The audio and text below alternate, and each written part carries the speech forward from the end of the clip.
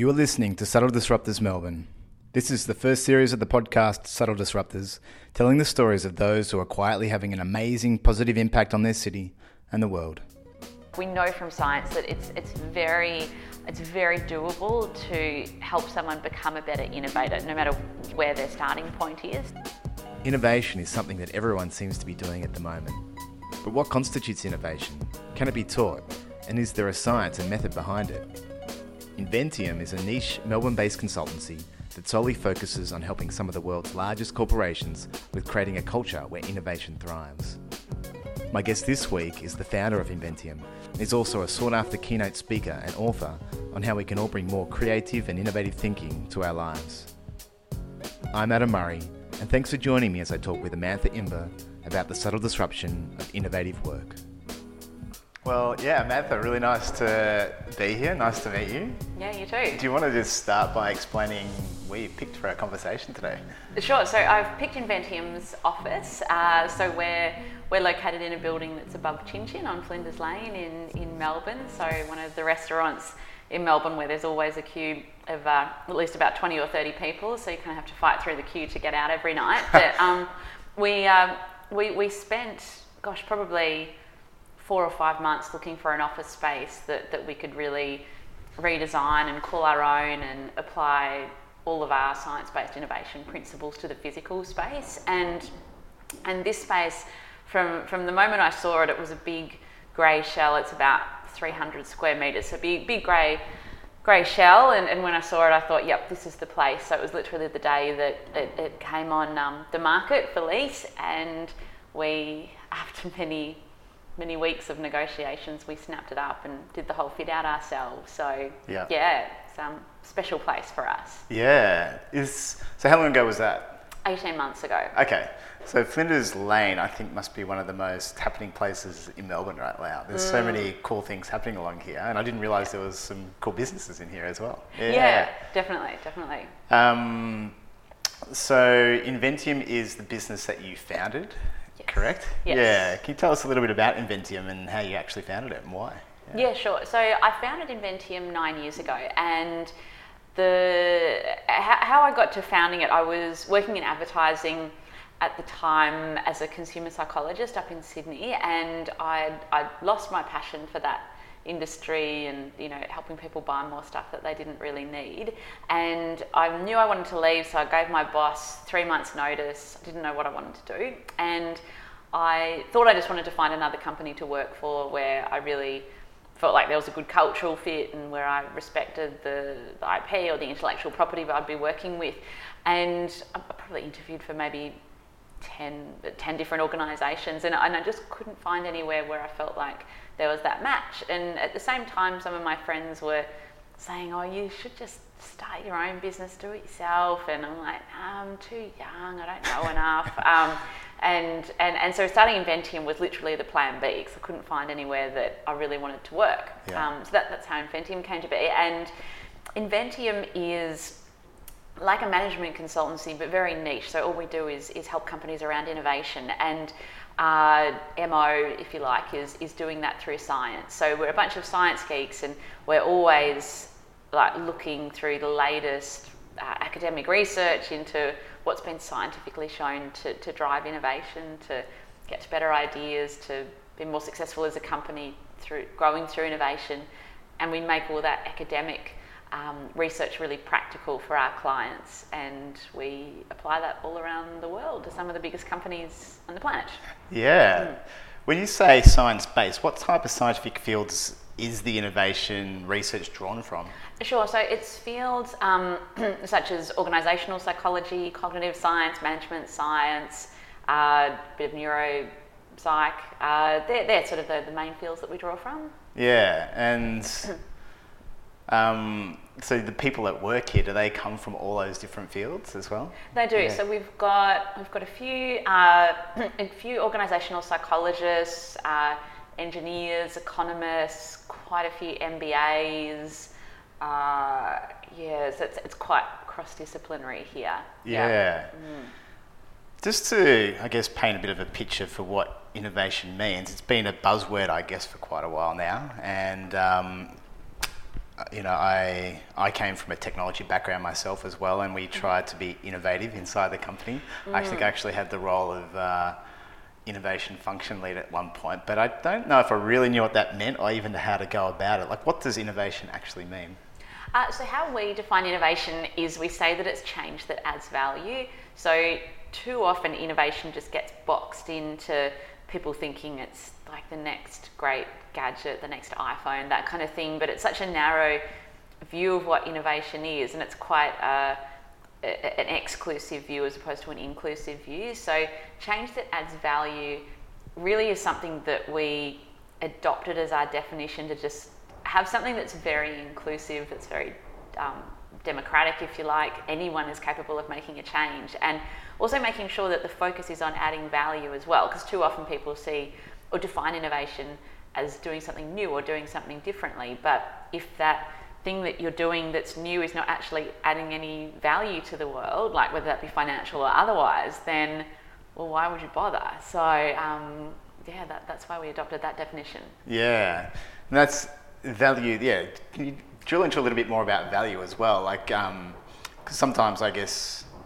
the value is quite a subjective thing. It could be valuable for that business, but that business might not be a valuable business for the planet as a whole, for example. Yeah, for sure. And it's funny because recently we became a certified B Corp organisation, which means that we do take our social, our environmental, our ethical responsibilities incredibly seriously as a business, and we've got very strict ethical boundaries on who we will work with, who we won't.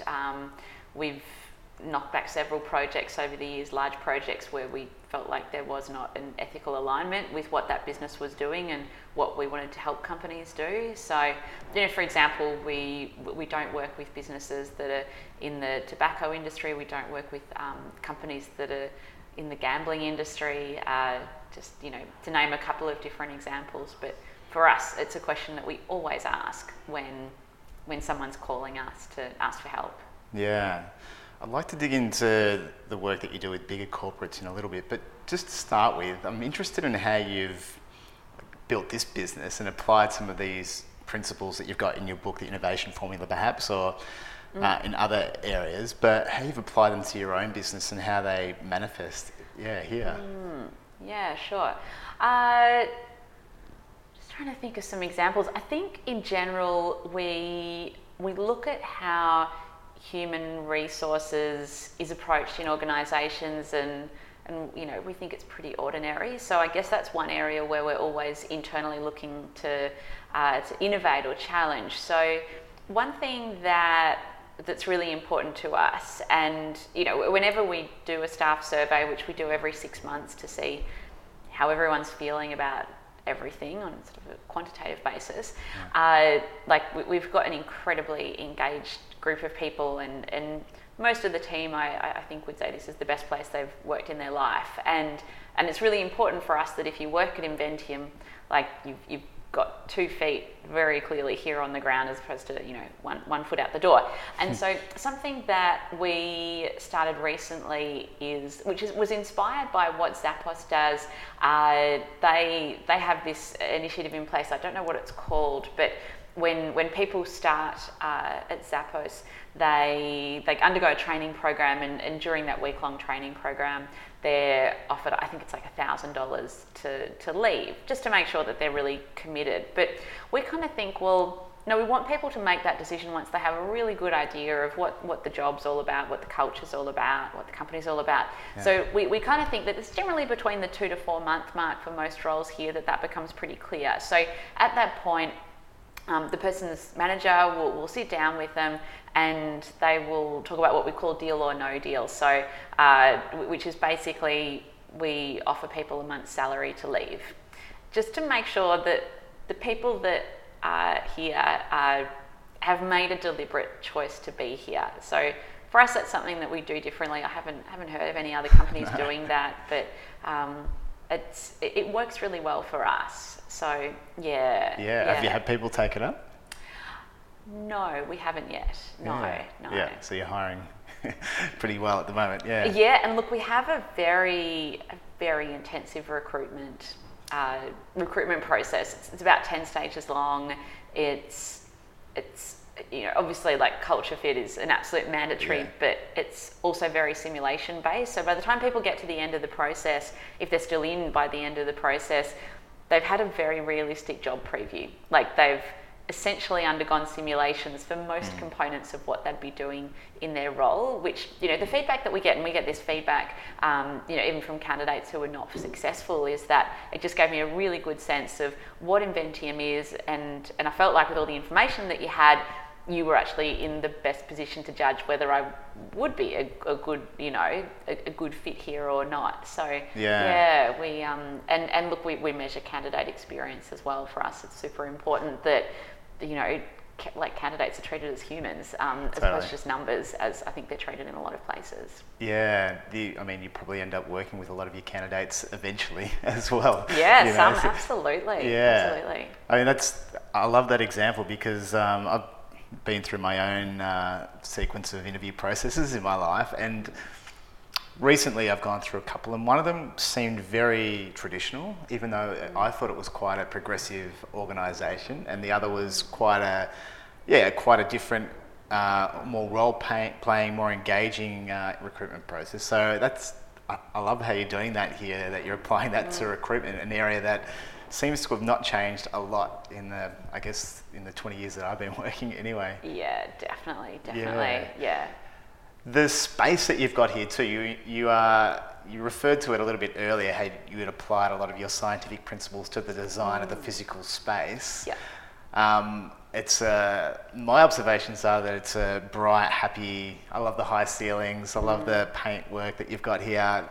Talk about some of the principles that you've got in applying innovation to the design of your office. Yeah, sure. So within our office, it's divided into a few sections. So we've got a big area of open plan working, and essentially that area is made up of two very long communal desks, which we got custom made out of recycled wood, which we all think are quite beautiful.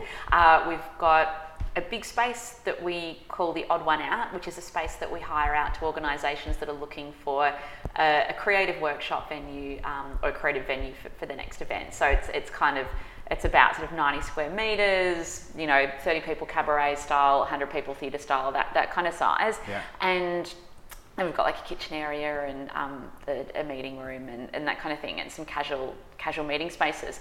So that's overall the design of it. Some of the principles that we used are thinking very carefully about the colour scheme. So certainly in the research, there's been a lot of really interesting research conducted into which colours are conducive to creative thought, and there's certainly evidence to show that warmer colours like reds and yellows and oranges are great for creative thought. Hence, we're sitting in a meeting room here with red chairs, and there's kind of like red and yellow and black graffiti on the wall. But then also there's been some other colours, like green, for example, is also really great at driving innovation.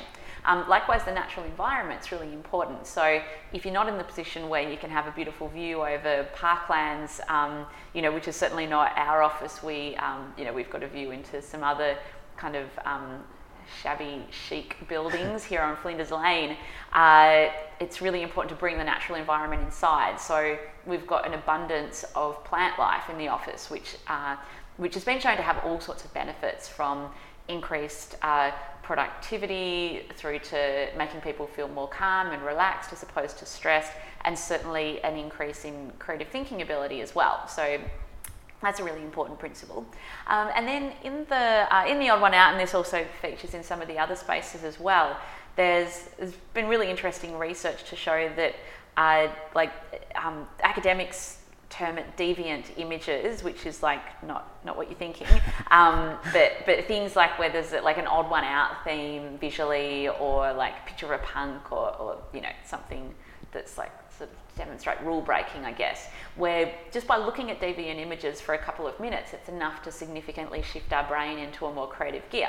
Yeah, wow. So we take that into account with the design. Like in our odd one out room, we've got the majority of chairs are black, and then we've got a few yellow chairs interspersed to sort of just have that sort of odd one out principle in place. Same with the tables, and even just the sort of the graffiti motif, if you like, that we went with.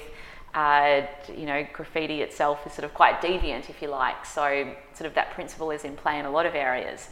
And then we know that exposing yourself to a really diverse range of stimulus and experiences and knowledge is great for creativity. And so you'll notice, like, we're sitting in a room here in our main boardroom where we've got a little bit of graffiti on the wall in here, and all the graffiti is based on facts and research findings that we literally spent days, if not weeks, finding to think about, let's put some really cool and interesting things up on the wall, so that particularly for workshop participants and even just for visitors to our office, like, people spend ages just like reading what's on the walls, and there's really cool and interesting stuff. So that's some of the principles that we've applied. Probably the main problems that we've run into is that we've been a really fast-growing business, and we're a year and a half in to being in this space, but from a space perspective, it feels like we're pretty close to outgrowing it. So we're just kind of figuring out, like, what do we do next? Because I must say we all love it here. Like, it's beautiful. There's lots of natural light. We've got like 4 metre high ceilings. Yeah. It's a rare find in the CBD of Melbourne. Yeah, it is.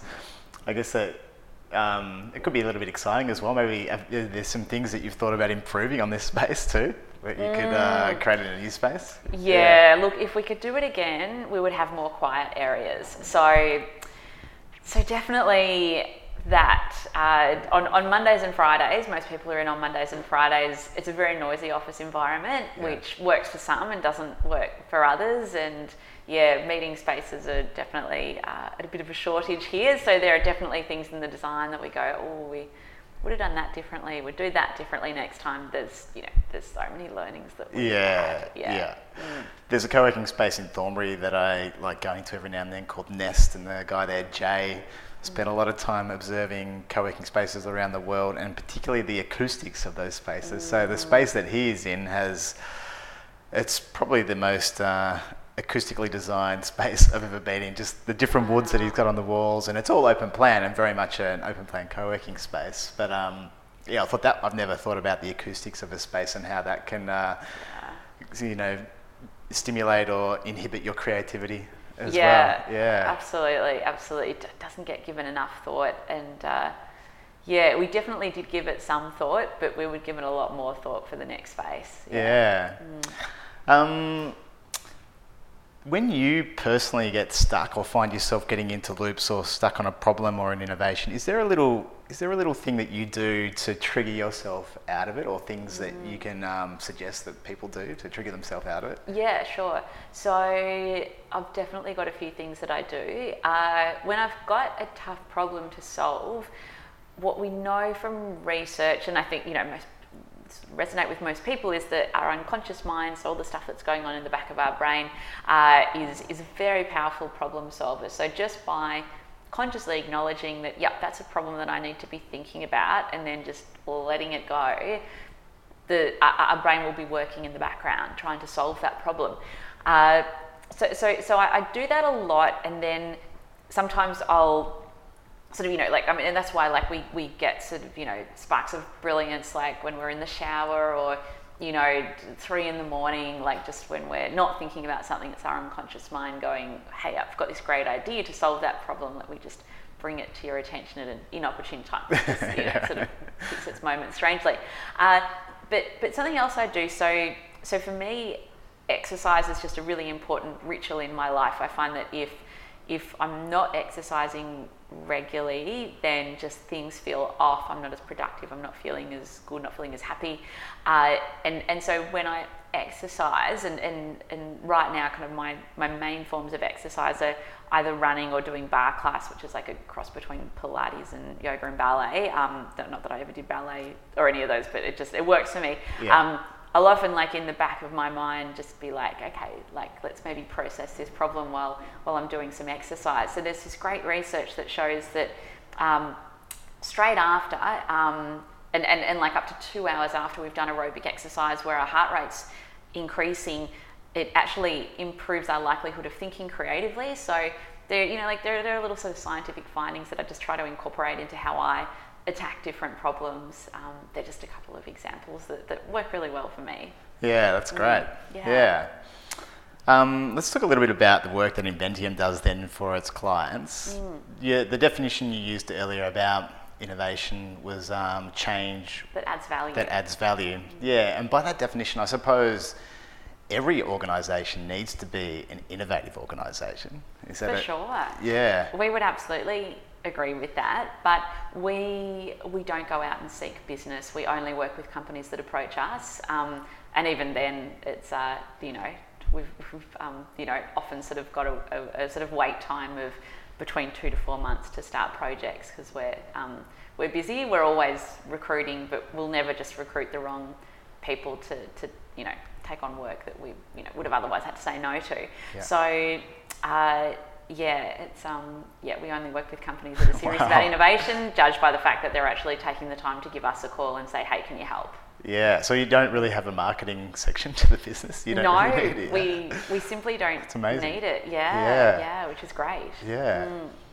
And what sort of businesses are coming to you? Like what size or what stage in their life, or what problems are they? What's stimulating them to come to you? We look, our heartland is really quite large organisations, large corporates. That's who we do the majority of our work with. We do work occasionally with sort of mid-sized organisations. We generally to date haven't done that much with small business or startups. We're sort of more across the research around mid to large size companies. Industries varies. I think we've worked with every industry that's existed. Arguably, anyone needs to innovate, and any industry is ripe for disruption if it hasn't been disrupted already. Yeah. At the moment, like we've, certainly like over the last 12 months, we've always got clients in banking and financial services. We're finding that it's an industry that by and large gets the importance of innovation and is seeking help. We've done a lot within property and construction over the last couple of years, which has been really interesting. And we're finding that particular industry more and more are really understanding just how innovation is to their future. Yeah. We've generally got quite a few clients in manufacturing or FMCG or food and beverage companies. The need to innovate there is obvious, and every week at the supermarket we see new innovations. So we've generally got some of those clients, and then it varies. Like we've got a few government organisations that we work with, departments and government bodies, which is always interesting and has its own challenges compared to the private sector. So it's great. Like it's just there's so much variety, which I think is why you choose to be a consultant as opposed to working internally with an organisation, for that great variety that you're kind of blessed with when you're in consulting. Yeah. Are you able to talk about any specifics for some of those organisations, or maybe in general terms? The one that's coming to mind that I want to ask you about is property and development and real estate. I'm fascinated by things that are happening around, say, co-working and co-living and just communal living in general. What are you noticing in that sector that's happening? Yeah, look, in terms of speaking about client work, it gets really tricky. Like we work on so much cool stuff, but signing a confidentiality agreement is like a mandatory at the beginning of every project. I think it's interesting how the physical space is really changing, and obviously just the focus on sustainability is really changing as well, and there's so much innovation in terms of different building and construction materials that's going around to speed up the process, to make the process more environmentally sustainable. There's a lot of cool stuff happening there.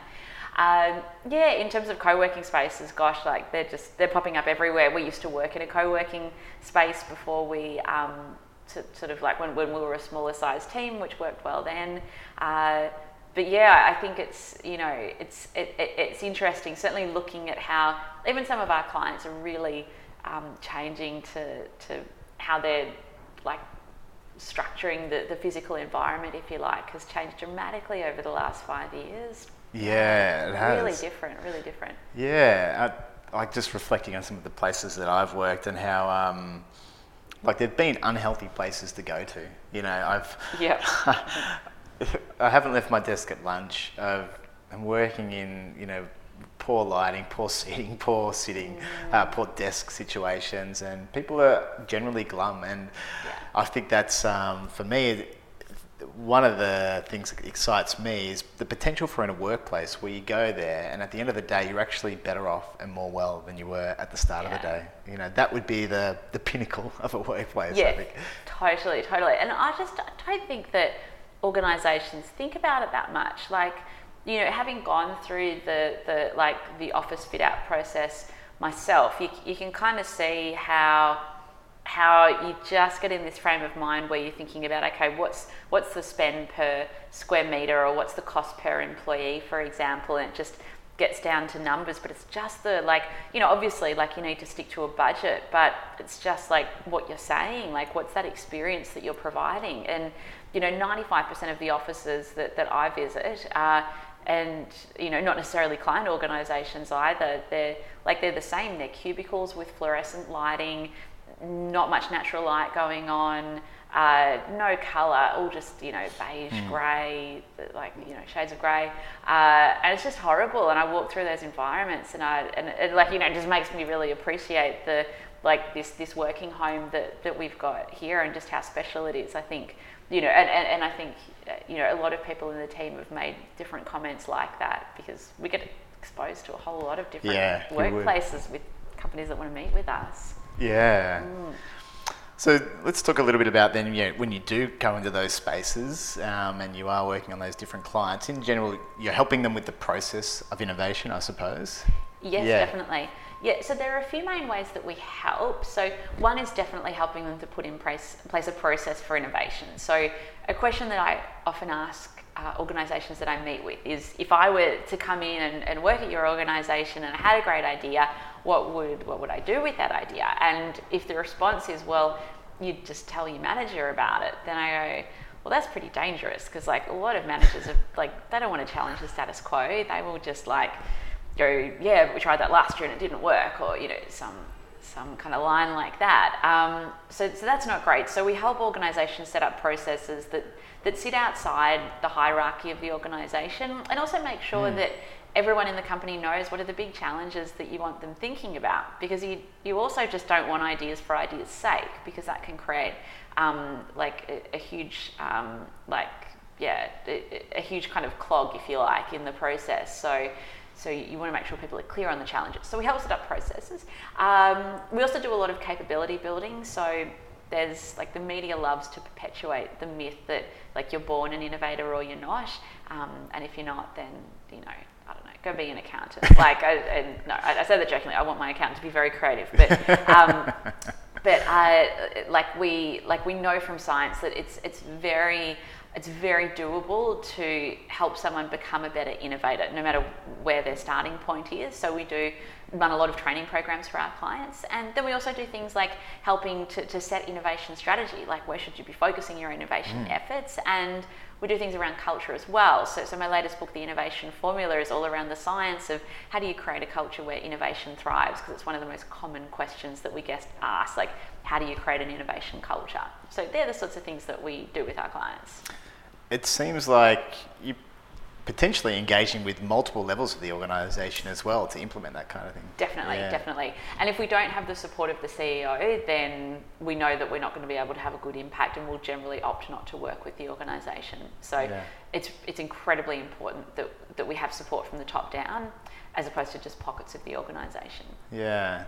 And I thought it was interesting what you're saying too about a process outside the hierarchy of the organisation too. I mean, for me, hierarchy is one of those metaphors that needs to be challenged and dismantled about an organisation. It seems to be the overarching metaphor, the way these single lines of communication that we've all got, and also very top-down and linear. Talk about what you, for me, like the word ecosystem comes to mind much more than hierarchy as something that might be more useful and appealing. But what do you mean by that process outside the hierarchy?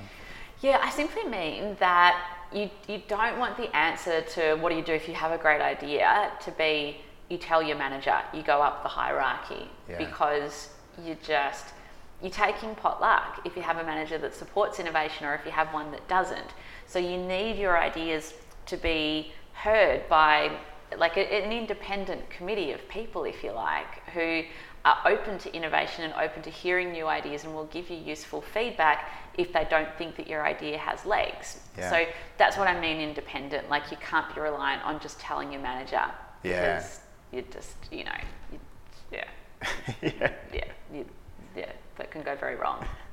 I think it was an example in your book, one of the businesses you talked about too, was some organisations where they can come in and have a look at the different projects that are going on and then pick the one that is most appealing to them, or the part of the business that's most appealing to them. That sounds like a fascinating thing too. Absolutely. So that's from Valve, who they make video games, and how it works if you join Valve is that you're not given a title, you're not given a team, you're just given a desk with wheels, and you basically go around, like on your first day, your first week, and go, what are the different projects that are going on, and you literally wheel your desk over to the project where you think you can add the most value.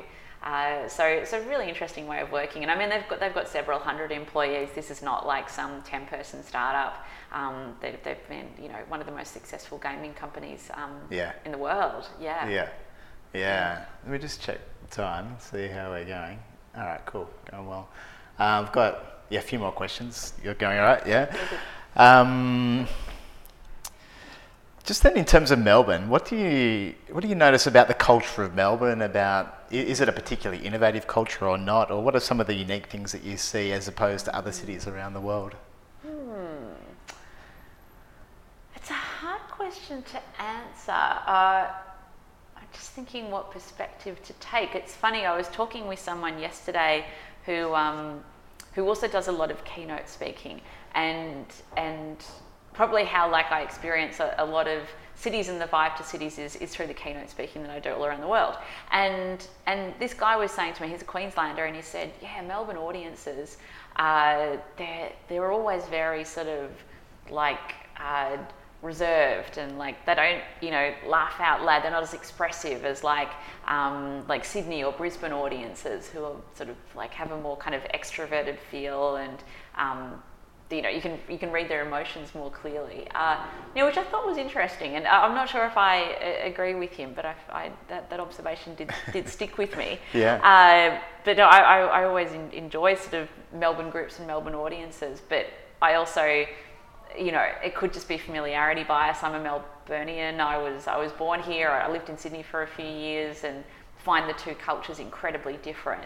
But I absolutely love Melbourne. I think it's one of the best places on the planet. I just think it's so interesting and unique, and the people are so kind of quirky and interesting, and I think don't feel the need to kind of fit into a certain mold like I observe in other cities that I travel to.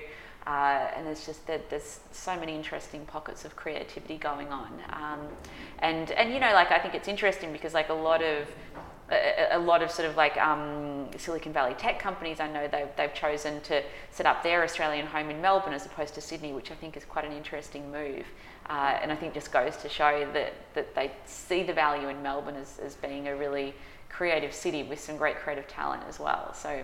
That's my observations on Melbourne. That is encouraging.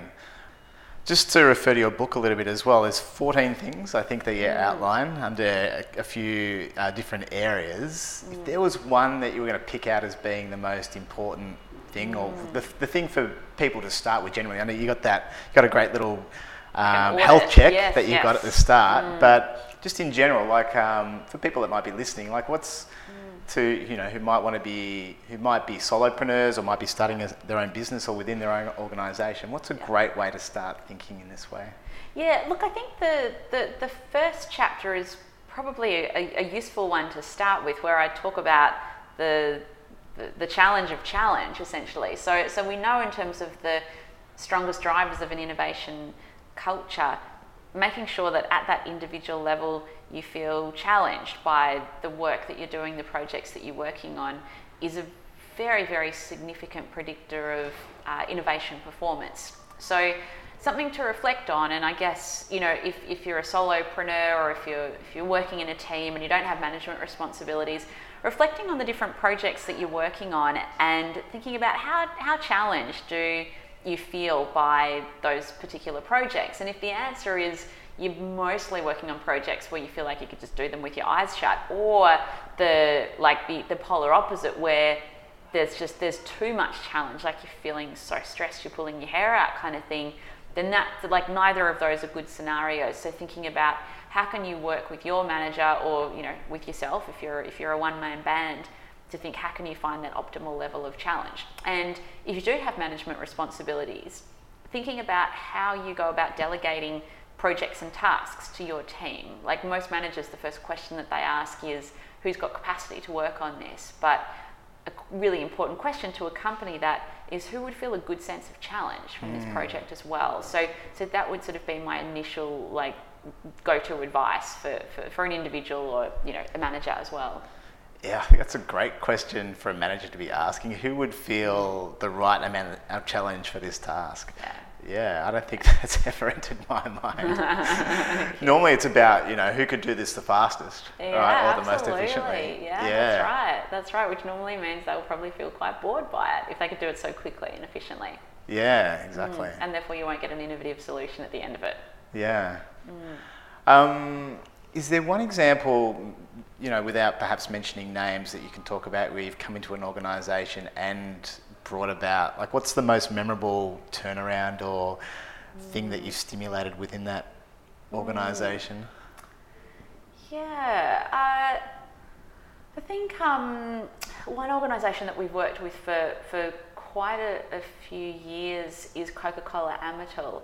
And I remember some of the early work that we did there. We were just working with a group of about 20 innovation champions, and then there was another team, the operational excellence team. So a total of about 40 people.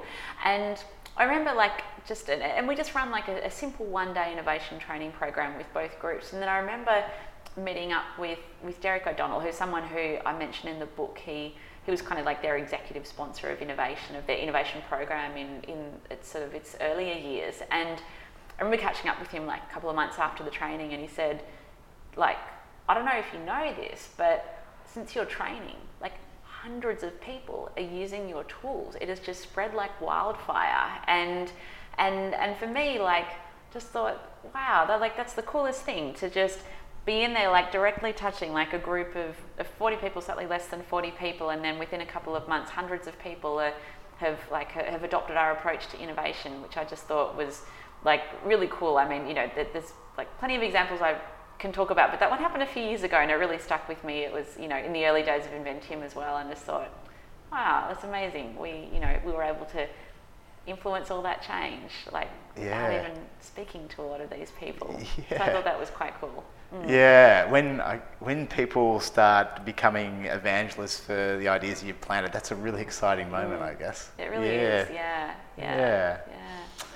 There's a couple of questions I've got just as we start to wrap up now. The first one's about outside of, I suppose, innovation and creating innovative cultures. Is there a disruption that you'd like to be part of one day, that you daydream about or, you know, speculate about? Yeah.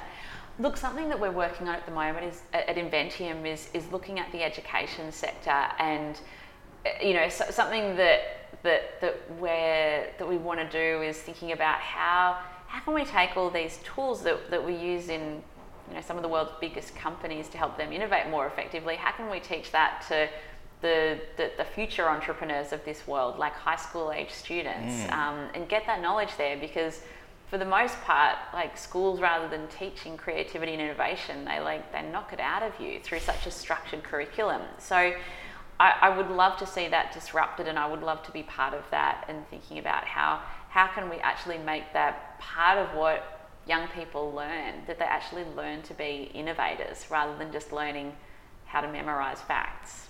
Yeah. I think that'd be really cool. That would be really cool. There's that great TED talk by Ken Robinson. Yeah, absolutely. It's amazing. How schools kill creativity, I think it's called.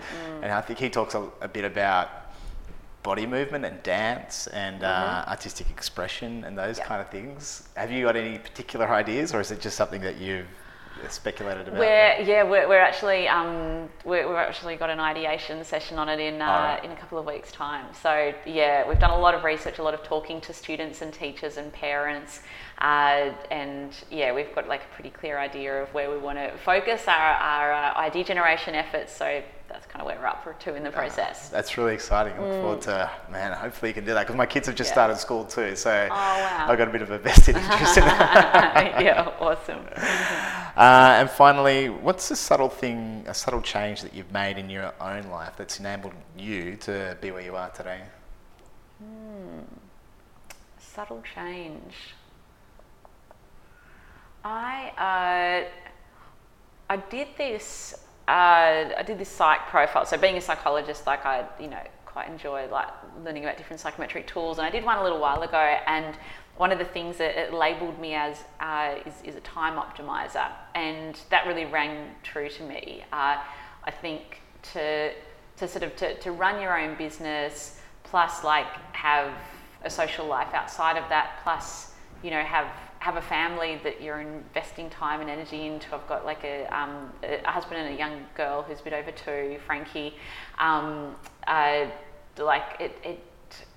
It takes balancing, and I feel like it takes like incredible efficiency doing things to be able to function really well in all those sort of different roles and environments. And so for me, I think like I'm a little bit obsessed with like technology and software, and kind of going, what are like really cool things that will make a small difference but will actually make a big difference. Like for example, while I have profiles like on all the major social media channels, I can't stand Facebook. I think Facebook is just designed to make people miserable by scrolling through and looking at all the amazing things and holiday destinations that everyone is doing, and oh my god, your life is so crap in comparison. Same with Instagram and everyone's holiday shots. And so I just think that's just silly. Like, why would I waste time seeing what other people are just kind of posting to show off about? Yeah. And so instead, but it's hard to break that habit. Like, when I was on Facebook, it's like, you check it several times a day on your phone, and I thought, well,